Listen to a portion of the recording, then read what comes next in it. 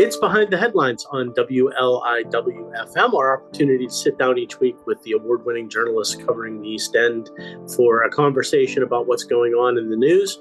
I'm Joe Shaw. I'm the executive editor of the Express News Group. We publish the Southampton Press, the East Hampton Press, the Sag Harbor Express, the website 27east.com, and Express Magazine. Bill Sutton is my managing editor and my co-host. Bill, thank you for joining us this morning. Good morning, Joe. Good morning, everybody. Good to have you here. And a great panel this week. We have Christine Sampson, who is the deputy managing editor of the East Hampton Star. Hey, Chrissy. Good morning. Good to have you. Beth Young, the editor of the East End Beacon. Hey, Beth. Good morning. And Denise Civiletti, the editor of Riverhead Local at the center of the universe at the moment. How you doing, Denise?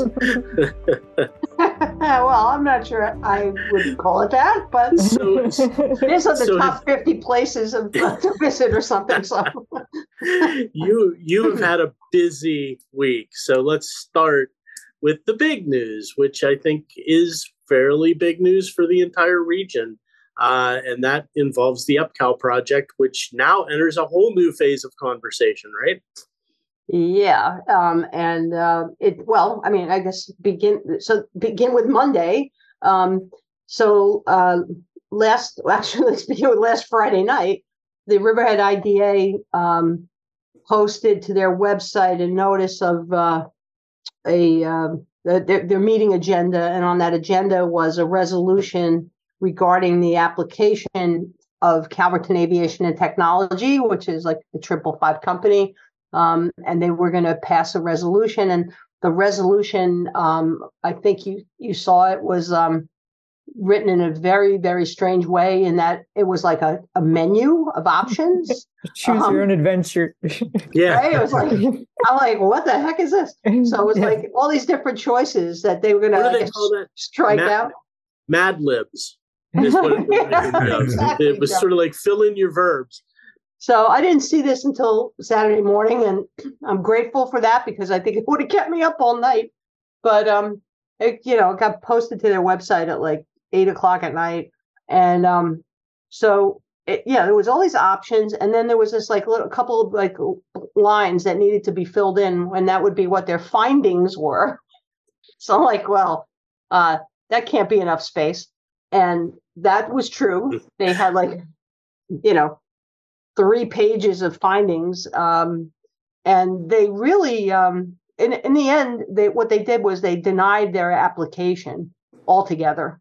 And this was the IDA. It's the Riverhead Industrial Development. Yes, thank you, Joe. Sorry. So they had applied for financial assistance from the Riverhead Industrial Development Agency, which would take the form of property tax breaks in the tens of millions of dollars over time, and sales tax breaks, et cetera. They had this was for phase 1, which was 1 million square feet of development along the eastern runway, and that overall 10 million square feet. But this was for phase 1, and they 600,000 square feet of that first million was to be these logistics warehouses.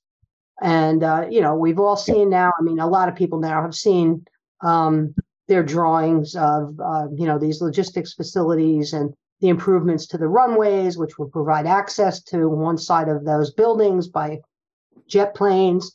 And then, the tractor trailer access on the other side of the buildings. And, it was clearly, and they did this whole presentation in September 2022 about air cargo uses and why this was a perfect spot for air cargo, and et cetera. So of course the community went ballistic, because we don't want to live next to an air cargo jet port, right? That's so there was like signs all over the community, no air cargo, et cetera. And the incumbent Riverhead Town Board attempted to kind of distance itself from that proposal as fast and as far as they possibly could, and that intensified as the local election day got closer, and they were really hoping But of course, they maintained they knew nothing about when the IDA was going to make a decision or what the decision was going to be. Mm-hmm. And they were hoping it would be before the election because they thought it was going to be negative. But Right. they didn't officially know anything about anything. Did the town board then follow up on that? Well, and then the following day, they called they quickly called a special meeting of the town board, and they then passed a resolution declaring the contract null and void pursuant to a March 2022 agreement with the developer that if this happened, if the IDA denied the application, they would be able to cancel the contract essentially and return the down payment. So does this mark the end to the air cargo? Well, jet cargo plant? Most Riverhead residents hope so, but who knows? Yeah, the 555 spokesperson on Wednesday, sent me a statement that said, well, it's too bad that the town has decided to leave the future of this site, have it be decided in a courthouse or something like threatening to sue, basically, which that's no surprise. I mean, they've invested money in the project. They've invested money, and they've, they were getting 1,644 acres of land in an industrial park, vacant land in an industrial park with access to public water and a sewer district for under $25,000 an acre. Oof. So I think that, just the lost opportunity for, flipping the land even if they didn't develop it, just to sell it, was clearly, I think, far below market value, especially, after the last bubble. But Denise, that's the thing to me that is a little bit surprising, and it sort of speaks to the stakes that we're talking about. By taking the steps that they're taking to walk away from this project, Riverhead's going to tie itself up most likely in a legal battle that's going to go on for a while and be fairly expensive, right? I mean, they have to be fairly certain they don't want to move forward with this project in order to walk away from it, because they can't just walk away clean. It's going to be a long battle, most likely. It's going to be a battle. And I asked the supervisor, who, of course, is leaving the town board in the end of this year, and I asked the council person, Tim Hubbard, who wants to take her place. So are you going to defend the town? Like, are you going to, is any settlement in it? Because, they could settle it for those reasons. And, they both said absolutely not. We're going to fight this. If they sue, we will fight it diligently, blah, blah, blah. So we'll see. I mean, Riverhead has actually settled lawsuits that they had already won because, why not? Mm-hmm. It saves all the appeals and everything, too. Well, no, it was already after it. Oh, really? And they were about to do that again with a second one, until I heard about this pending settlement, like just in an offhand remark at a planning board meeting. And I was like, what? So, they've got kind of a weird history here in Riverhead. So anything is possible. But,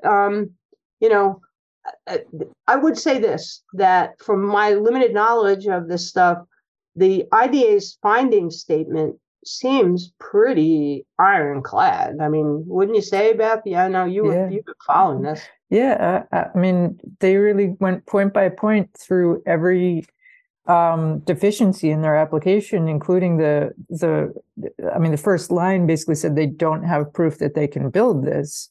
And they were depending on this third-party lender who, like, what they had to lend was securities that they didn't want to sell. So it was just a whole.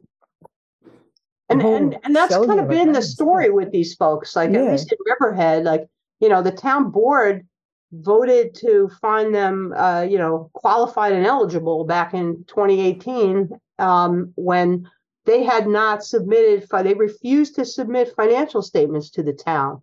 And the town's qualified and eligible rules adopted by the town board under Phil Cardinelli said that they had to submit those. Yeah, I mean, they basically just paraded a bunch of prospective tenants in front of the town board to like show them pictures of lasers and cool maglev things. And they had letters from like, oh, we would be interested in maybe financing this. And so from what I understand, it seems like that they kind of did the same thing. I mean, I had asked their attorney, did you submit financial statements? Because that's a requirement on the IDA's application form. Like that's like the second requirement on that form. It's like certified financial statements. And I got a very, shall I say, is it okay, like evasive kind of answer? Like he didn't quite, he said, we submitted enough information for them to make a determination that, they can do this. So what does that say? I mean, he didn't say, yes, I submitted that was Peter Curry, their attorney before the IDA. So the IDA resolution, I thought, the transaction counsel that they hired, who I'm sure was responsible for drafting that, really was very detailed, like every T crossed, every I dotted. It just seems pretty ironclad. And I think for that reason, really very well supports the town's decision to, declare the contract null and void, because under that letter agreement, they clearly have the right to do that. Now, if I were thinking about this as a lawyer, I would say, well, is that letter agreement, which you modified the original contract, is that letter agreement enforceable? I mean, look for ways to attack the, enforceability of that. Is it illegal? Was it a legal contract? I'm concerned about that a little as a resident here. So Denise, miles away from the airport. There's two things about this that I wanted to talk about, which is the first is I kind of want to emphasize this is a regional issue, right? This isn't just a Riverhead issue. This is a project that would have had enormous impact on the entire region, including the North Fork, the western part of Southampton town, pretty directly. But this was a big proposal, right? Absolutely. I mean, especially looking at the full development. I mean, they talked about getting the second runway activated and building logistics centers along those, bringing in cargo or shipping out cargo by rail, because the town had done like a renovation and refurbishment of a rail spur into the Enterprise Park, which these folks plan to extend. I mean, you could easily see there would be like hundreds of or more, tractor trailers coming in. Look, I mean, the reality is that I've said this on the show here before that, like, this region, the downstate region of New York, really could use another cargo airport. I mean, it needed one, back in the 1990s. When there were some plans afoot for that. I mean, a whole report was done and everything, and that since then, think about what's happened with cargo in the economy. So I mean, Amazon itself is like developing airports to put their Amazon Air to use for their Amazon Air fleet for cargo planes. So it's how this business is done now, and JFK is crowded and expensive, and the other alternative is Newark, and neither of which is on. It gets materials out to the rest of Long Island. So I mean, they do it by truck. So there's there's more, there's that, and like strategically, this is I think a really perfect spot for that. I mean, if I were not a nearby resident, I mean, I could, from a business standpoint, I could see how it makes sense. And for that reason, I don't know this for a fact, but I think, the FAA was on board with the idea of a cargo airport 20 odd years ago. And I see no reason why they wouldn't be today, if anything. So that brings me to my second point, which is, so where are we? So if we just set aside for the moment legal challenges that obviously are going to be part of the conversation going forward, but let's just set that aside for a moment. So Riverhead's back to square one. What do they have here so tell us again, what this is that is now sort of ripe for new proposals, I guess, right? I guess the idea would be the town is going to go back out and ask for new proposals. But what's the canvas we're working with here again? So overall, the town still owns 2,103 acres at the former Grumman facility in Calverton. And they are looking to hang on to approximately 500 acres of that. They've got a public park there that's about 90 acres. They've got a community center. They've got a sewer plant. They want to hang on to property that's going to be like a sewer plant discharge, recharge field. And now they want to hang on to the runways. I think they learned that lesson the hard way. But so they're looking to sell, I guess, at this point. I mean, the rest of what they've got is 1,644 acres, about 1,000 acres, 900 some odd acres, according to the DEC, are very environmentally sensitive, grassland habitat for threatened and endangered species. That birds and that fly, migratory birds. There's other environmental sensitivities. There's tiger salamander population on the site. So there's like these environmentally sensitive areas that the DEC says shouldn't be developed. And when all is said and done, the town has about 600, I think it was 660 acres originally, something like that, to actually be able to do something with. What that something will be remains to be seen. I mean, over the couple of decades that I've been following this as a reporter, there have been more crazy ideas there for how to use that land there than you can shake a stick at. And so I don't know. I mean, the town in 2010 or 2011 went down the path of looking to do a 50-lot subdivision there. And they did a whole updated environmental impact statement. They did zoning. They did this, the subdivision plan. I got to look back, but I don't believe that was finalized. But they abruptly abandoned that when Daniel Preston came to town and said he was going to reignite the aerospace industry in Calverton. And he was the founder and owner of a company called Illuminati Aerospace. He held himself out to be an aerospace engineer, but he was not. And he just, I think it's safe to say he pretty much scammed the town. The town got into this letter of intent with him to sell the whole piece, the whole 1,644 acres to him. He was going to build unmanned aircraft that were going to fly in the upper atmosphere or the stratosphere or something like that. And they were going to attain perpetual flight, he said, between batteries, wind, and solar panels. And he was going to bring high-speed internet to the regions of the world that's still no, really, this is what he said. So that still don't have internet. Big canvas, big ideas, right? Sounds great. Well, maybe Elon Musk will be interested in come in and he could do. I was just about to say that. Trump was once, so like. You know what I'm envisioning? I'm envisioning a huge battery energy storage system that could just meet the needs of the entire East End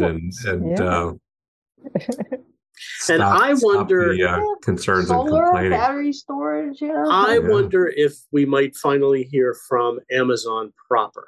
Yeah, that they may come in and say, yeah, we could use a distribution site. And, that was sort of always lurking in the background as maybe that's sort of what's happening. But I wonder now if we've cleared the table and allow new proposals that maybe you might hear a proposal from Amazon. You never know. Well, I think anything's possible. And honestly, both the Republicans and Democrats in this election are are kind of saying similar things. Like, we have to look at this, and maybe the thing to do is lease the land. Maybe they're like, yeah, we're kind of back to square one. I think I feel like that's a fair assessment. So I mean, you bring up the Republicans and Democrats, Denise, and I, in one of your stories, the Democratic challenger for town supervisor had questioned the timing of this decision right before the election. Do you think that politics came into play here, or was that just a coincidence? No, not in Riverhead. Politics. No, I mean, well, yeah, textbook October surprise here. Yeah, right. I mean, the Democrats campaign. I mean, they've really focused on this issue, understandably. But now they've sort of had the rug pulled out from under them, I think.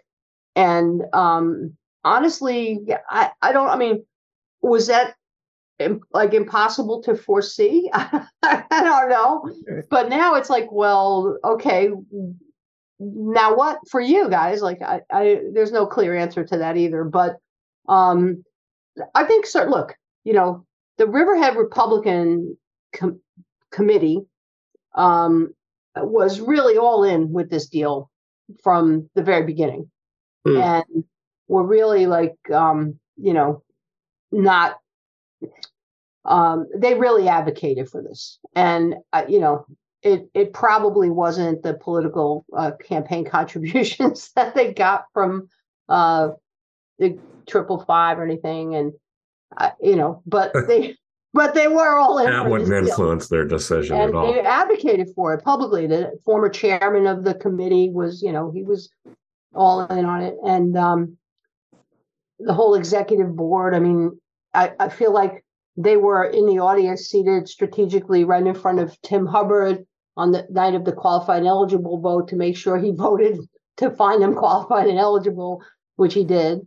And so, then they were off to the races. But now the tables have turned. I mean, like, once this air cargo plan, I mean, the community just really was outraged by the plan, right? Once this plan came out, like, in public, so perhaps they were concerned that would impact their chances. Totally. I think I think it totally would have impacted, and still might. I don't know, but because is there like a level of trust there that's needed? I don't know what's going to happen. But what's remarkable to me is we talked for all the time about how this was a project that we were going to be talking about for years to come. Now you're back to square one. We really, it's going to be years again, but we lost. There's no progress whatsoever on getting anywhere on what's going to happen with that site. Denise, you better find a way to take a vacation while you can. This whole thing is going to long outlive me, probably any of us. I don't know what's going. Well, I just want to say, listening to that finding statement, every bullet point in it, I'm thinking, I remember when Denise reported about that. I remember when Alec reported about that.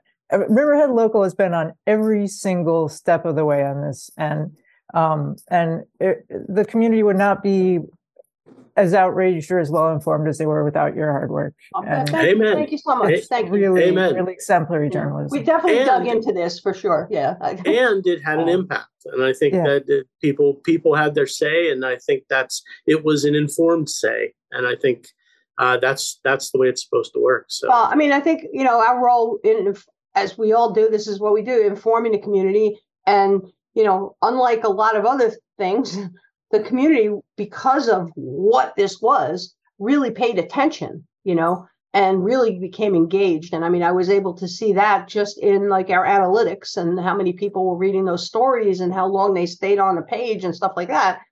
People were really engaged in this, and they spoke out. I mean, they filled that town boardroom, for town board meetings, for planning board meetings, for IDA meetings. All of a sudden, there were all these people there. Sometimes they were holding signs, and I think, that, and then all these other signs popped up on people's lawns. I mean, we still have the warehouse thing. That's another thing that's still out there. But, I think that forced, in an election year, in the autumn of an election year, that forces, politicians to sit up and take notice. And the community really responded. They really organized and spoke out.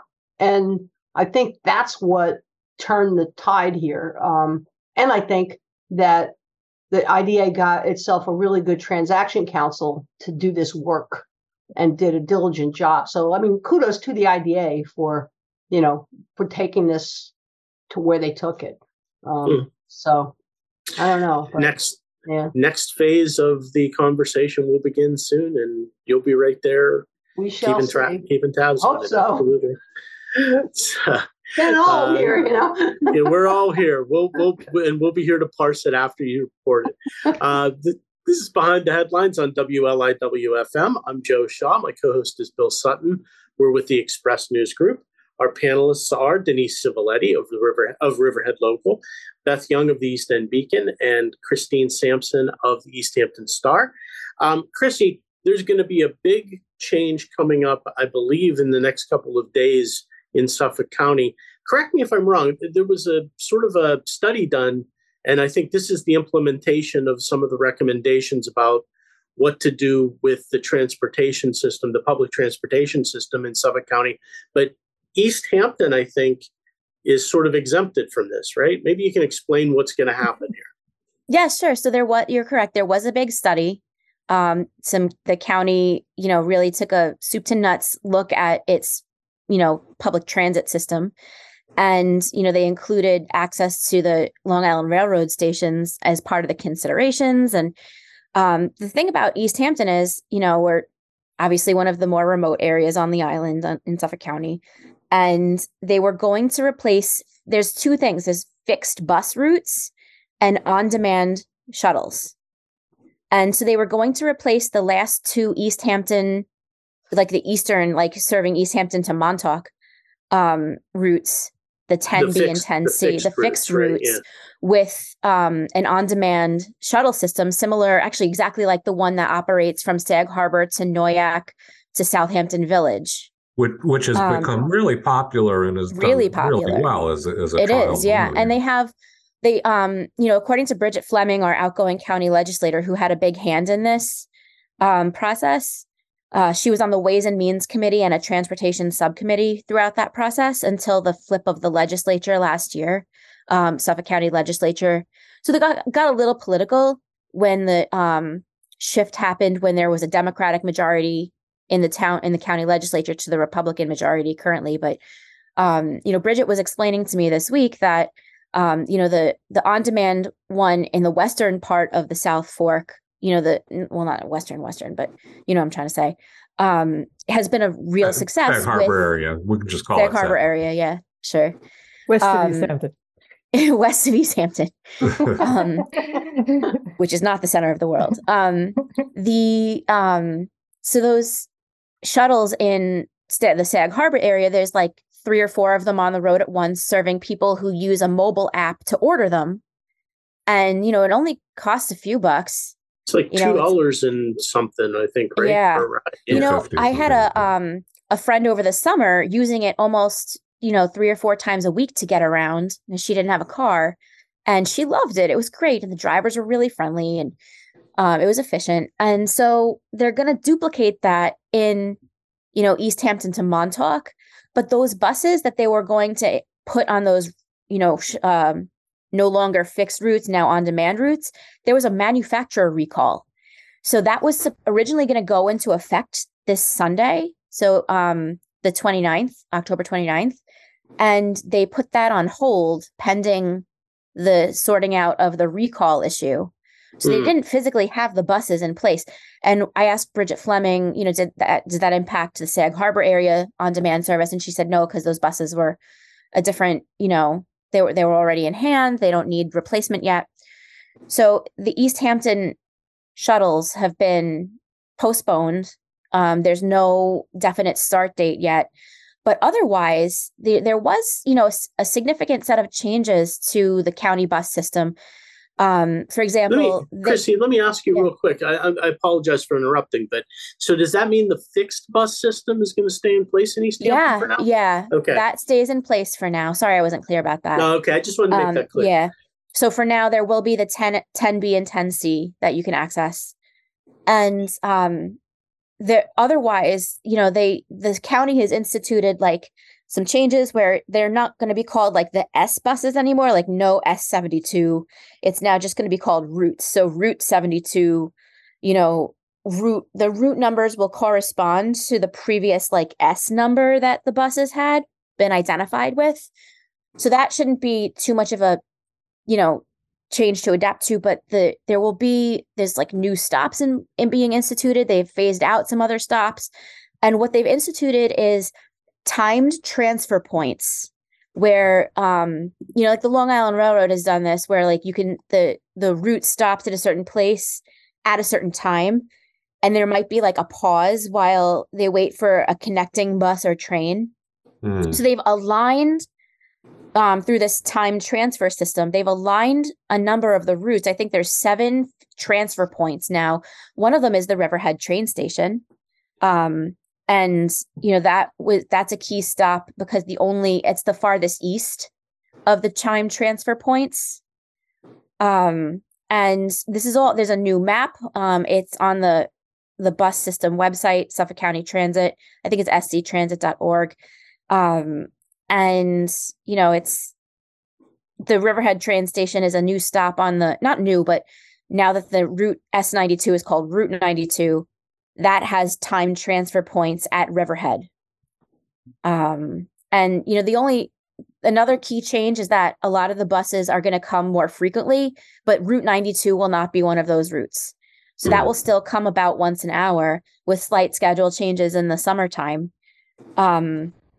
But that's still a 60-minute line, but another, like most of the other routes will be more frequent with also service on holidays and later hours on weekdays and weekends. And yeah, that's kind of the basic rundown of it. It's encouraging to see them try to make some changes and improvements. I think they and those sound all really good.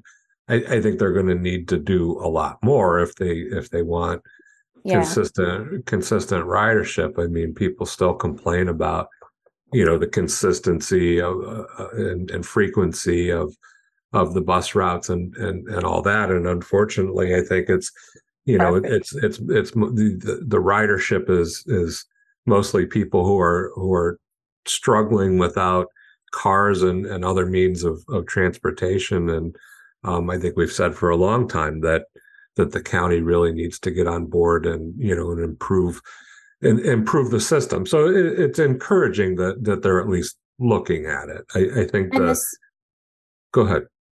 I was going to say the study, like to just piggyback on what you were just saying. Yeah. The study that they did was not just locations, but also who are we serving and where do they live and where are they going to? So, for instance, the county says the new system, quote, puts more than 40% of residents and more than 50% of job sites within a half mile of a high frequency route. Yeah. So they looked at the demographics of, who's taking them buses and where they're going. And it's really valuable for a lot of folks in the community who really rely on that bus service. But I'm really intrigued by the move to the in-demand bus service on the South Fork in particular, that is really reconsidering the whole idea of how the county's public transportation system is run. And I feel like it does sort of acknowledge the way we've changed. I mean, people have come to rely more on ride services like Lyft and Uber, and this sort of does move in that direction, and it does make sense. I mean, it makes it so much more convenient for the riders. I'm guessing the riders have to meet the on-demand buses in certain places, though, too, right? Yeah, but they'll tell you what the nearest place is. Mm-hmm. You know what I mean? The only there's a challenge, and I see the access because you have to have a smartphone in order to use that app. And not everybody in the world can afford a smartphone. Mm-hmm. So I guess my one criticism, just from a contextual point of view, is, who is getting excluded here from the on-demand service? Is it, some older adults who may not know how to use a smartphone, let alone own one? And you're relying on cell service in Noyak. You're relying on cell service, and particularly in Springs too, where like one of the fixed routes currently runs up into Springs, and now if you need to order a bus on your cell phone in Springs, how's that going to work? Yeah. That's a good point too, Beth. That's a really interesting point. At the risk of sounding clueless, are there really that many people who don't have cell phones at this point? I mean, I guess there certainly are some people who can't and can't afford the service. I think about my father, who has a smartphone but doesn't really use it very well. And trying to get him to use a new and different app, would just be mind bending, and would require a lot of assistance. Well, I think I think it's great that the county this is one of those times when they did a study and they're actually following through with what they found. I mean, I think that's laudable. And, a lot of times as, EastEnders, we criticize the county for not giving back a share of the resources that we're contributing. Like, we sort of feel that forgotten, sense. Am I right? Absolutely. And so this is the county responding and actually including us, EastEnders. And thinking through the impacts. Yeah. And I think a lot of credit to that should go to Bridget, who is not seeking re-election, but I think in her time on the legislature, Bridget Fleming, I think she's done a lot of good work, and certainly focused on buses and transportation. And she actually, in our interview this week, she actually credited Al Krupski with some of it too. So it wasn't just, he was chairing the transportation subcommittee that she was on while she was chairing the Ways and Means Committee, which he was on. So they worked really well together on that, she said. We're all always complaining about traffic snarls and traffic jams and traffic. We are also very concerned about emissions and, climate change. And having a public transit system out here that actually works for people would go a long way to changing those things here. And I see this as a move to convert a transit system that has basically been the bus system certainly, like one of last resort for people that have no choice, and converting it to something that they have to make it a transit system of choice that people will take because they choose to, because it's convenient and it works. And I haven't looked at this at all. So thank you for your summary of it. And I want to, report on it as well, Chris. But absolutely, it's something that needs to be done if this is going to actually work, and we're going to address those very serious problems. So I'm looking forward to reading about this and digging into it a little bit. To your point too, Denise, we had an Express Sessions event this week that was about traffic, and we had Steve Ballone, the county executive there. He was in Southampton in August announcing that the county was looking for innovative solutions to the traffic problem. There are some floating around, but there's no question public transportation is part of that equation. And the commuter connection that involves the Long Island Railroad and the shuttle service, this is something that Assemblyman Fred Thiel has been pushing very hard, and he's kept it alive through some real challenges. And by all accounts, it's really having an impact. And a lot of the schools are using it. A lot of teachers are using it. It's hospital part employees. of the solution. Hospital employees. It's part of the solution. The solution is going to be multifaceted if there is, anything that's going to have a real significant effect. But public transportation is a big part of that, no question. something we'll have to look at moving forward. It's Behind the Headlines on WLIW-FM. I'm Joe Shaw. My co-host is Bill Sutton.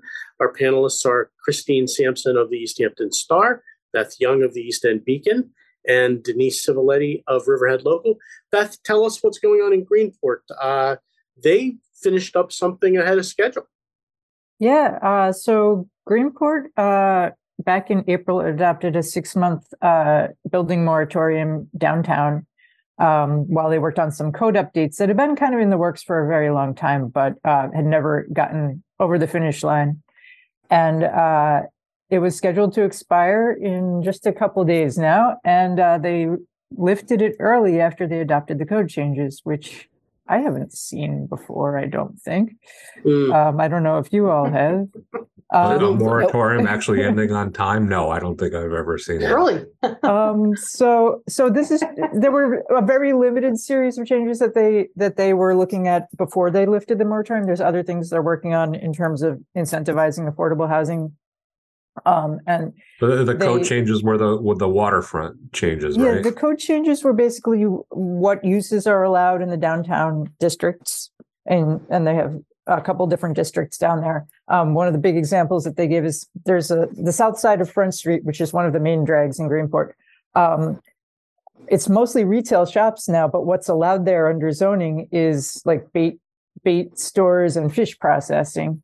And you have to actually had to go to the ZBA to get a conditional use permit to have a retail store in this location, which was kind of silly because it's a less intensive use and a lot of downtown is retail anyway. And the people on the other side of the street didn't need a variance. So were they worried that was going to put all the bait processing plants out of work, or there aren't any? I mean, there is a place behind there that's actually Little Creek Oysters. That's like it used to be a bait shack. That's now kind of like a oyster bar and restaurant right on the dock. And the owner of that was very concerned about these changes because he was saying, I don't know if I'll be able to rebuild when these changes are made, when my building gets washed away, which I assume it eventually will.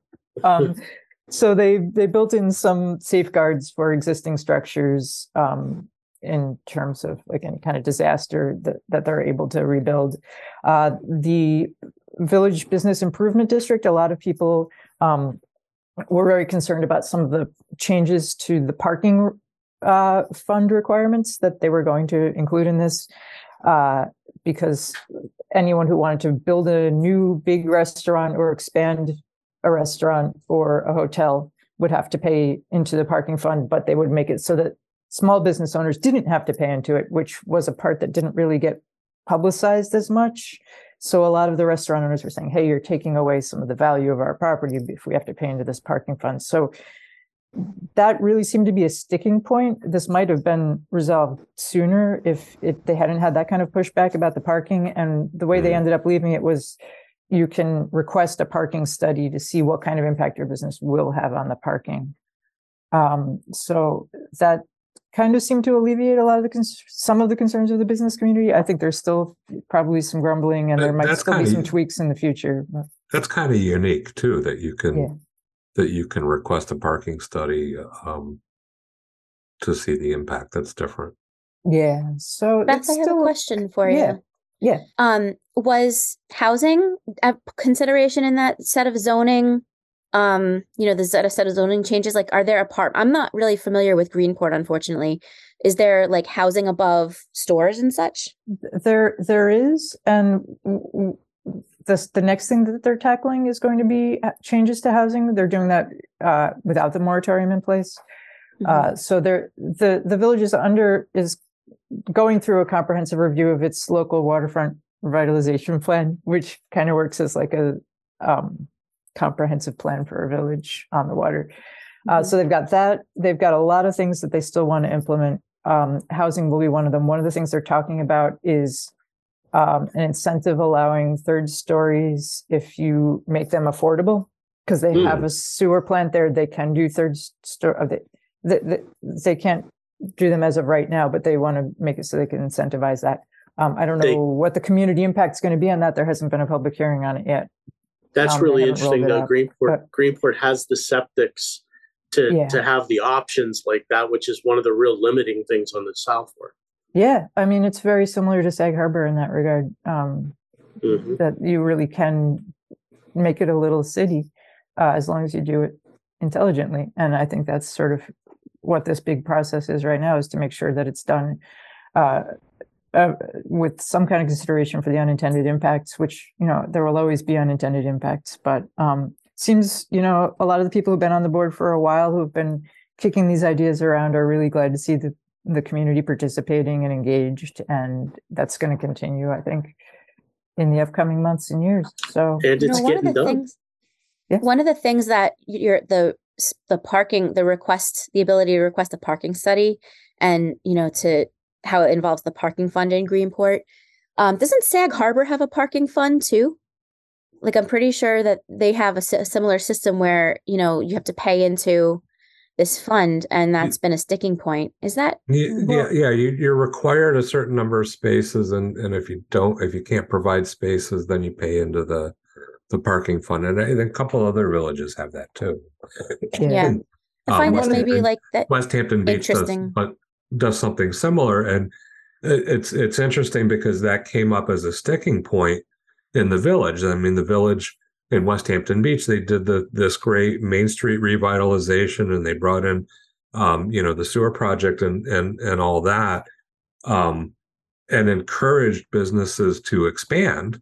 But a lot of the businesses, a couple of businesses, that I was familiar with, couldn't expand because they couldn't afford to pay the $20,000 or $30,000 in a parking fee that they would have to pay, because it's Main Street businesses and they don't provide their own parking. So the West Hampton Beach Village Board is doing its own general parking study to see if they need to change some of that code around. So it sounds like Greenport's kind of on top of that, though, too, where West Hampton Beach wasn't. Well, that's kind of a model.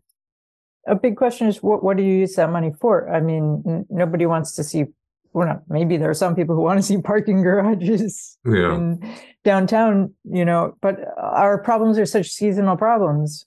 It almost seems like they'd be better addressed with a shuttle, but then you get into, people not wanting to take anything like public transportation out of here, which is just a mindset that has to change, I think.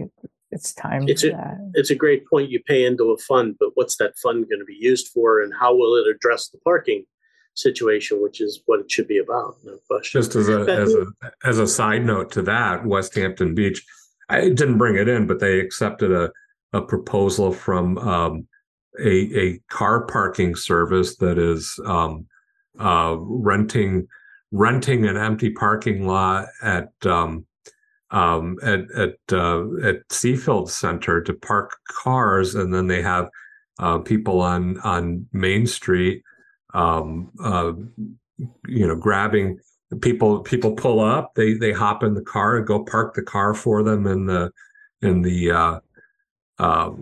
lot, and then bring it back when they're done at the restaurants and stuff. Almost like a rolling valet service. Exactly, and it's a valet service. It started in Patchogue, and they saw that the issues that West Hampton Beach was having, and came out. And the village wasn't really involved with it, other than kind of giving them a wink, green light for it, because there was no, they didn't need any code approvals or whatever. But I mean, that's maybe one smart solution for other villages too.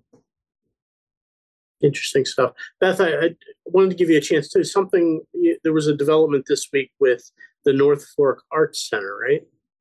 Well, we're waiting for the North Fork Arts Center closing to take title to the Greenport Theater, which is a historic movie theater that's been around for I think more than 80 years. The owner of the theater put it on the market in January, but then threw down a challenge to the community that if they raised $1 million for its operating expenses, he'd give them the building. And they've raised the money. They're waiting on a closing, and they're hoping to they're hoping to show classic movies in the theater this Christmas break, I believe the 26th through the 28th of December.